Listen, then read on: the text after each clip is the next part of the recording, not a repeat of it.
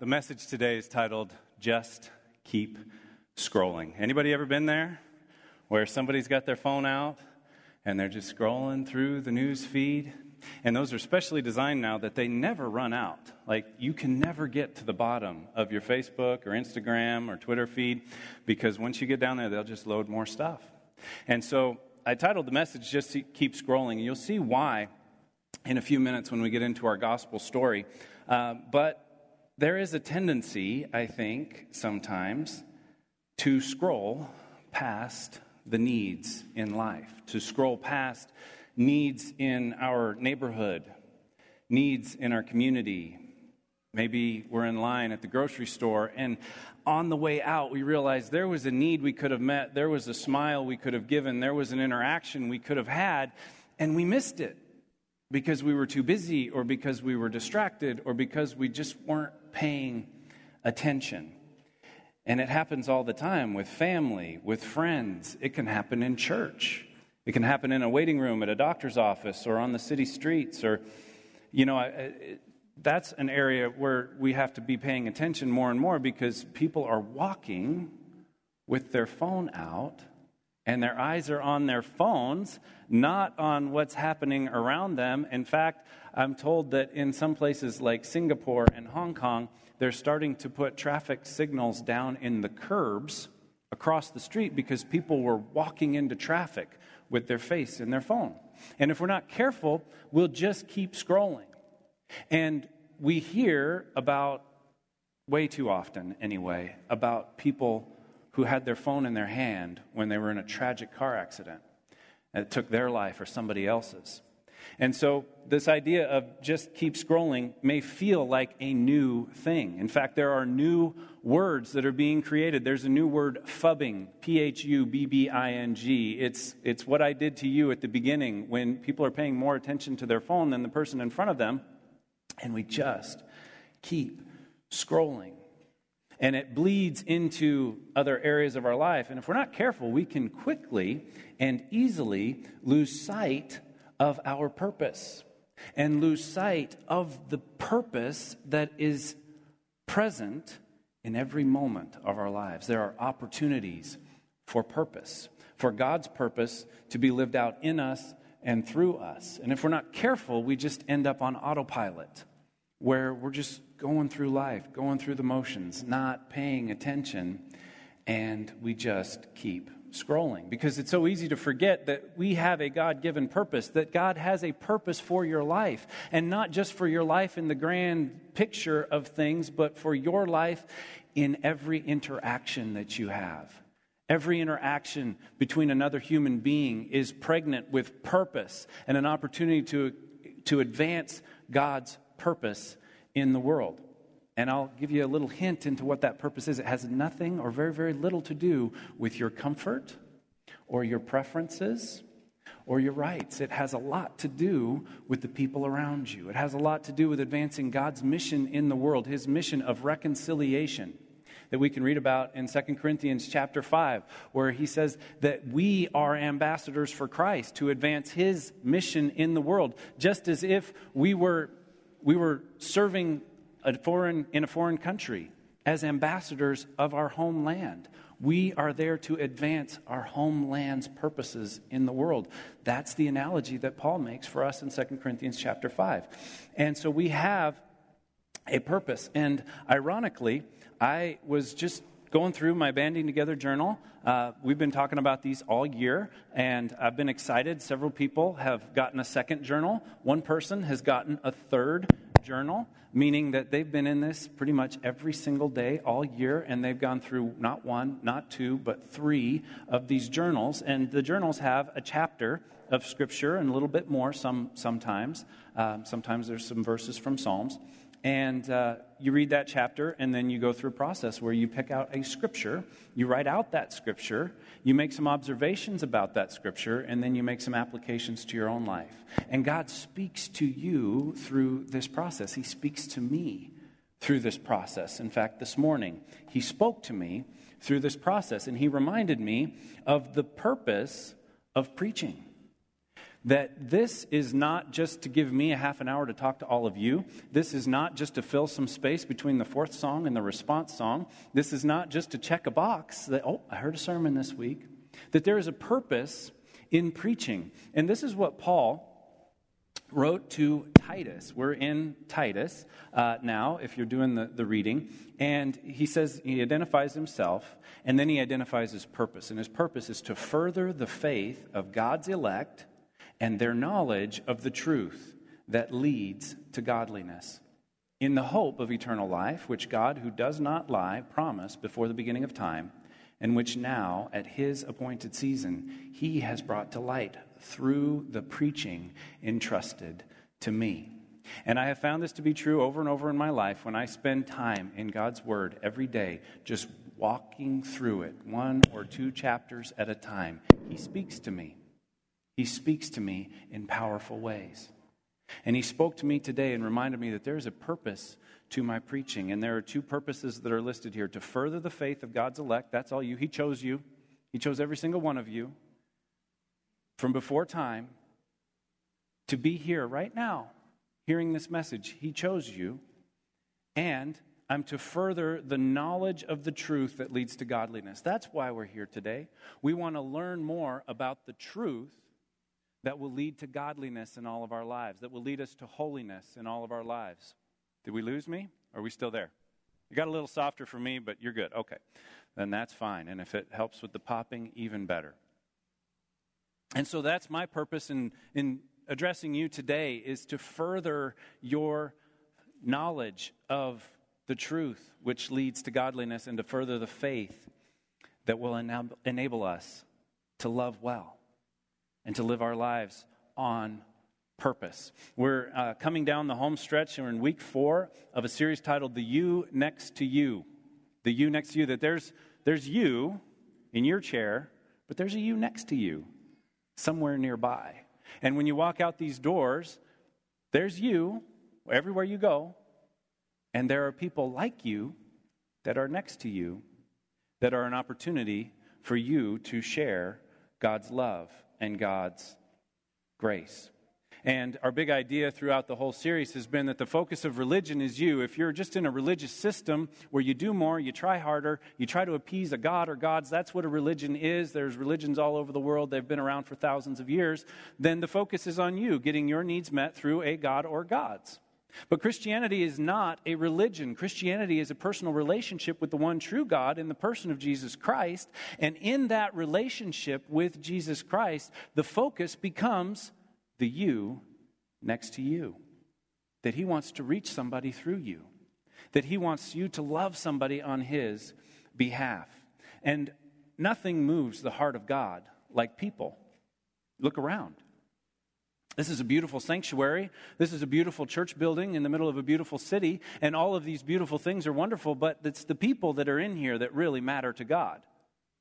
John 3:16 says, God so loved the world, the whole world, all of it, all the stuff, and yet he gave himself. He gave his one and only Son for people, that whichever people would believe in him. And so how we treat people really matters to God, especially people that might be a little different than us. And so that's been our theme. If you've missed a message, you can find them online. You can go to our website. You can go to our YouTube page. You can go to our Facebook page. There's video. There's audio. There you can catch it on the go. Definitely want to keep up with this one. It's not so much cumulative, but you'll miss a chunk if you missed a message. And all of that also means that it has never been easier to share the gospel with your friends, with your family, with your coworkers. You can share the messages on Facebook. You can text people a link. You can send somebody a YouTube video. It's very, very simple. In fact, if you're watching right now, I would encourage you to click the share button and share it. Invite somebody to come to church with you right now. But today we're going to be in Luke chapter 10, verses 25 through 37. Luke chapter 10. If you're in the room and you want to grab a Bible, there's Bibles in the seats in front of you, and you can turn to Luke chapter 10, verse 25 through 37. And this is a story that I think that just keep scrolling will become evident and why that fits our theme. But it's a story that kind of gets at the heart of what we've been talking about and answering a question how far are we really supposed to take this whole love thy neighbor thing? How far are we really supposed to take this loving the you next to you? And Jesus got a question that set up his opportunity to answer that question. And it speaks 2,000 years ago, and it speaks to us today. So I'm going to read the first 4 or 5 verses, and then we'll pause, and we'll kind of move through it in a couple of separate chunks. But on one occasion, an expert in the law stood up to test Jesus. "Teacher," he asked, "what must I do to inherit eternal life?" "What is written in the law?" Jesus replied. "How do you read it?" And he, the expert in the law, answered, "Love the Lord your God with all your heart, with all your soul, with all your strength, and with all your mind, and love your neighbor as yourself." "You have answered correctly," Jesus replied. "Do this, and you will live." But he, the religious leader, he wanted to justify himself. So he asked Jesus, "And who is my neighbor?"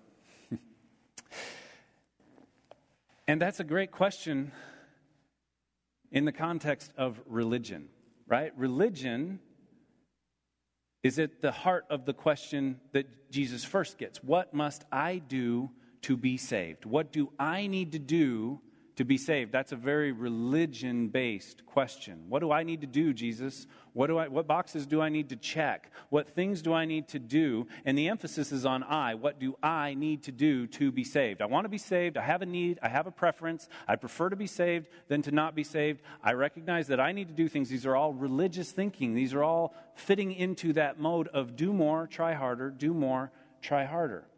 And so religion says, do. And once that reconciliation or that appeasement has been reached, religion would say, stop.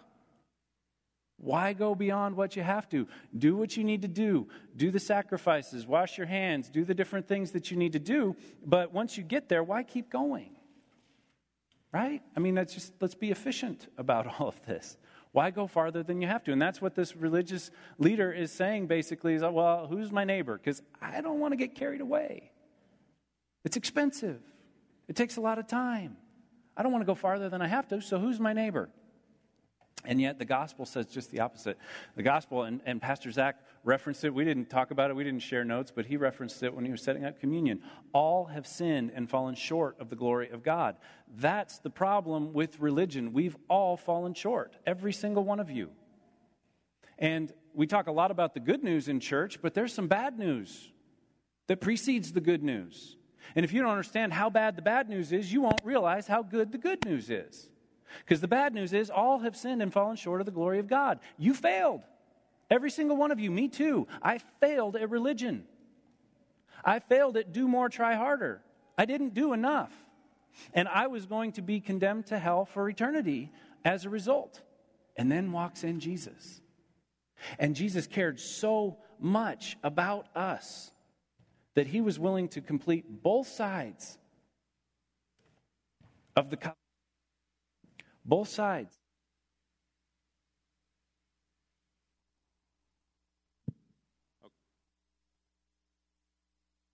Okay.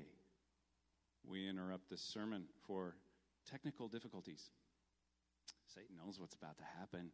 He knows somebody's about to get set free, whether it's in the room or it's online. He's trying to do what he can, but he failed once again. You see, Jesus cared so much that he didn't leave my eternity in my hands. He took on both sides of the covenant, both sides of the contract, and he did not stop short, and he didn't say, where's the line? He just took care of all of it for me, for you. And so when Jesus says, love God with all your heart, mind, soul, and strength, love your neighbor as yourself, he models it for us. He shows us how. And he's not asking the question, who is my neighbor? How far do I have to go? When do I get to stop? When am I done? When can I punch out? The lawyer wants to know who he's responsible. He wants to know where his duty ends. He doesn't want to overdo it. And that shows us the difference between religion and relationship. Christianity is a relationship with God through the person of Jesus Christ, with the Holy Spirit living within us. It's powerful, it's beautiful, it's mysterious. And so in response to this question, Jesus tells a story. And I always say, watch out. Watch out when Jesus starts to tell a story. because he's about to make a really great point. Anytime he answers a question with a story, we know that he's going to give us some insight into how things really work. And so in verses 30 through 35, we read this. In reply, Jesus said, "A man was going down from Jerusalem to Jericho when he fell into the hands of robbers. They stripped him of his clothes, beat him, and went away, leaving him half dead. A priest happened to be going down the same road, and when he saw the man, he passed by on the other side. So too a Levite. When he came to the place and saw him, he passed by on the other side. But a Samaritan, as he traveled, came to where the man was, and when he saw him, he took pity on him. He went to him and bandaged his wounds, pouring on oil and wine. Then he put the man on his own donkey, took him to an inn, and took care of him. The next day, he took out 2 silver coins and gave them to the innkeeper. 'Look after him,' he said, 'and when I return, I will reimburse you for any extra expense you may have.'" Now, there's a couple of things that would have been immediately evident to the person and the audience that Jesus was speaking to that may not be quite so evident to us today. First, he talks about a priest and a Levite. Now, priests and Levites were both of the tribe of Levi, but the priests were from the line of Aaron. So way back with Moses in the Old Testament, and they were setting up with the 12 tribes were leaving, all the Levites were given the religious duties, and they were to take care of the temple and take care of the synagogues and so on. And out of the Levites was carved the lineage of Aaron, which were to be the priests, which was a higher elevation or a higher class. So maybe a modern translation of this would be, Pastor Mark was on his way to church, coming down 57th Street. That's the priest. That's maybe a little higher positional, okay? And then the second person, the Levite, is somebody who still has religious duties, religious workers, and so we might say, and then Kim came along behind him a little bit later on. Kim, being our worship leader this morning, a volunteer in the path or in the role that she served, was more of a Levite's role. It would have been men, but bear with me. Come along.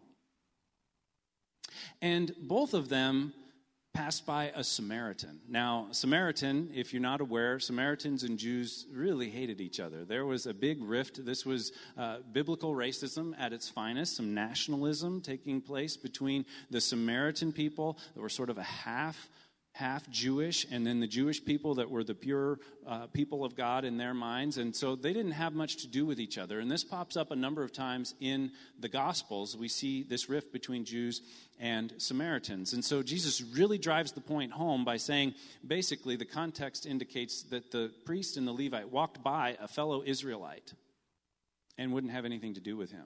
And we don't necessarily know why. We can cut them a little bit of slack, right? Maybe they were running behind, maybe they were late to where they were going. Maybe they were concerned that, they might get unclean. If this person is dead, then the law at the time said if you touch a dead person, now you're unclean. And there was a whole other ritual that they would have to go through. And so if they're on their way to lead worship and they touch a dead person, now they can't lead worship. So it could have been complicated. It might have been dangerous. Maybe they were worried it was a setup. Maybe you've been in that when you've seen somebody pulled over on the side of the road and you've heard the horror stories about people that set people up to pull over and then they do something to them. So there were all kinds of reasons, and we can cut them a little bit of slack. But we can also take the main lesson of this story, and that's the lesson that Jesus is trying to make. And that's the lesson that basically says loving like Jesus can be costly and it can be inconvenient. It's not always going to fit on your timetable. It's not always going to be quote-unquote safe. It might be costly. It might be inconvenient. And yet that's the purpose to which we were saved, was to love the people around us, to love the you next to you. And so the Good Samaritan loved those who hated him. The Good Samaritan loved this person that would probably have nothing to do with him. And in so doing, it kind of represents maybe the point that Jesus was trying to make that would apply to us today, is that it's often non-believers who are kinder to other non-believers than Christians. Christians get a bad rap sometimes for being all about the things that we're against and not for the people that God is for. And the Good Samaritan puts himself in a very dangerous and uncomfortable situation. He has to leverage that tension, and then maybe we do too, between staying clean and loving sinners. That sometimes you get a little dirty when you're loving sinners, and you have to be wise about it. If you struggle with alcohol, then maybe a bar ministry is not the first on your list, but maybe there's something else that you could participate in. Or maybe you have a spiritual gift, and a lot of Christianity, a lot of following Christ and following and keeping in step with the Holy Spirit is figuring out what are your spiritual gifts and then employing those spiritual gifts in order to love the people around you. And we see that the Good Samaritan was inconvenienced. He inconvenienced himself, and he spent some of his own money. Did you pick up on that? He gave him 2 silver coins, and there's a footnote in my Bible, and there's a footnote in my study Bible that indicate that those 2 silver coins would represent a denarius. And maybe you've heard about a denarius before. This was the currency of the day that was kind of a floating currency. It represented a day's wages. And so if you worked for somebody for a full day, you would receive a denarius. And that was to compensate you for the work that you had done. So I did a little bit of math, and the minimum wage right now is $9.10 in South Dakota. So 2 denarius would represent $145 at the very minimum. You can divide your annual salary by 250, and that'll just about give you a denarius. There's about 250 working days in a given year. And so that would tell you what a denarius is for you. And so he put himself in a dangerous, inconvenient, uncomfortable situation and spent his own money. This is what loving like Jesus looks like. Not on our own terms necessarily. It wasn't on the Samaritan's own terms. He went above and beyond. He went the extra mile. And do you know where that phrase comes from? Going the extra mile? We use it all the time. It's kind of second nature today, but it's actually rooted in the Sermon on the Mount, where Jesus says, if somebody compels you to go with them 1 mile, go a second. Go the extra mile. And we see the Samaritan going the extra mile. And one of the big questions that's at the heart of all of this is, do you trust him? Do you trust him to be inconvenienced? Do you trust him to put yourself in maybe a potentially somewhat dangerous situation? Do you trust him to be uncomfortable and to spend your own money and realize, trust him that if you're being generous to the you next to you, that you're still going to be able to make rent at the end of the month? Do you trust him? And I think the lesson is be generous. Serve and love and give generously with your time and your talents and your treasures. Be wise, but be generous. Be a good steward of everything that God has entrusted to you. And so good stewardship doesn't mean that you bankrupt yourself, but it also doesn't mean that you store up treasures here on earth and have poverty in heaven. And Jesus really drives this point home in verses 36 and 37 when he asks the question now. He's told the story, so he flips the question back to this religious leader, this expert in the law, and he says, which of these 3, the Levite, the priest, or the Samaritan, which of these 3 do you think was a neighbor to the man who fell into the hands of robbers? And the expert in the law replied, the one who had mercy on him. Can't even bring himself to say the Samaritan. He just says, the one who had mercy on him.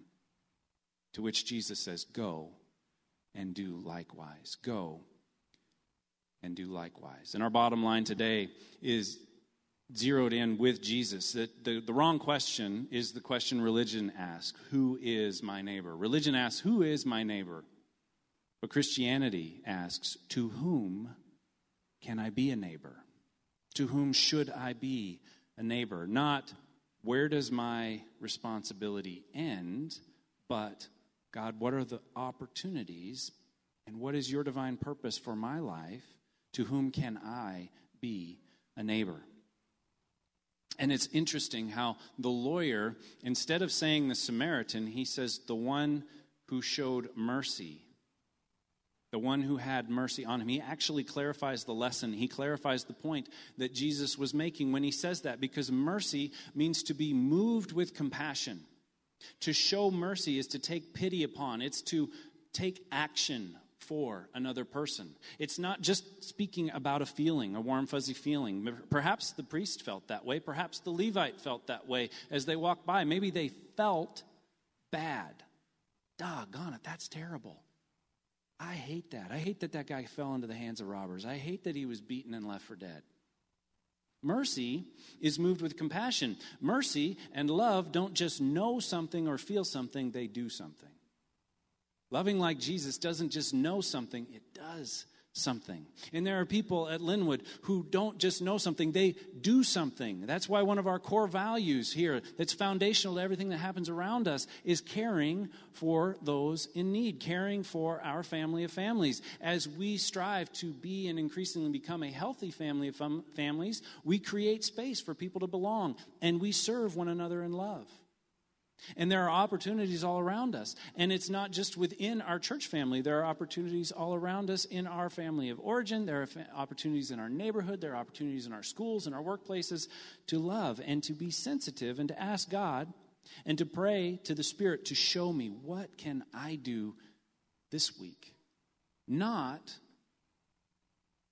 who is my neighbor, but to whom can I be a neighbor? Because when Jesus says go and do likewise, he's saying go and have mercy. Go and have mercy on the you next to you. Go and have mercy on the you next to you who may not look like you or act like you or think like you or vote like you. Go and have mercy on them. Go and be moved with compassion and take pity on them. Go and have mercy on the you next to you who maybe doesn't have mercy on you when they get the same opportunity. That we're not just throwing boomerangs, and it's not karma, that if I'm good to people, people will be good to me. It's I'm going to go be good in Jesus' name. And I'm going to take the opportunity that's given to me, and I'm going to respond in faith to those opportunities. And we can go and have mercy on the you next to you, even if they might reject your kindness, even if they might put a hand up and not allow you to serve them in love. Because I believe that God will be with you when you go and have mercy on the you next to you. I believe he'll be smiling as he walks with you, as you keep step with his Spirit. Because our bottom line, religion asks, who is my neighbor? But Christianity asks, to whom will I be a neighbor? And so, like Jesus, I want to leave you with a couple of questions. And the first one is, which question will you ask this week? Which question will you ask this week? Will you ask, to whom can I be a neighbor? Or will you take it back a notch and just say, who is my neighbor? Where does my obligation end? And the second question is, not just to whom can I be a neighbor, but to whom will you be a neighbor this week? Has God put somebody on your heart already? Somebody that you know, maybe you missed an opportunity in the last 7 days to be a neighbor. And God is bringing them to mind and reminding you of your purpose. And don't just think out there. It might be someone in your own house. It might be someone in your own family. It might be somebody in our church family. But I want to encourage you to respond in faith to that question and to write down a name of somebody in the margin of your Bible that you can be a neighbor to this week. Will you pray with me? Heavenly Father, we thank you. We thank you for your word, and we thank you for your unique ability, Jesus, to tell us a story that really drives home the point that you want to make and reminds us of our purpose. I pray, Lord, that the faith of those who are following you has been strengthened, has been encouraged, has grown. I pray, Lord, that we will be a people who respond in faith. Give us eyes to see. Give us ears to hear your voice. Help us to make the most of the opportunities in our path, that we can love like Jesus. It's in his name we pray. Amen.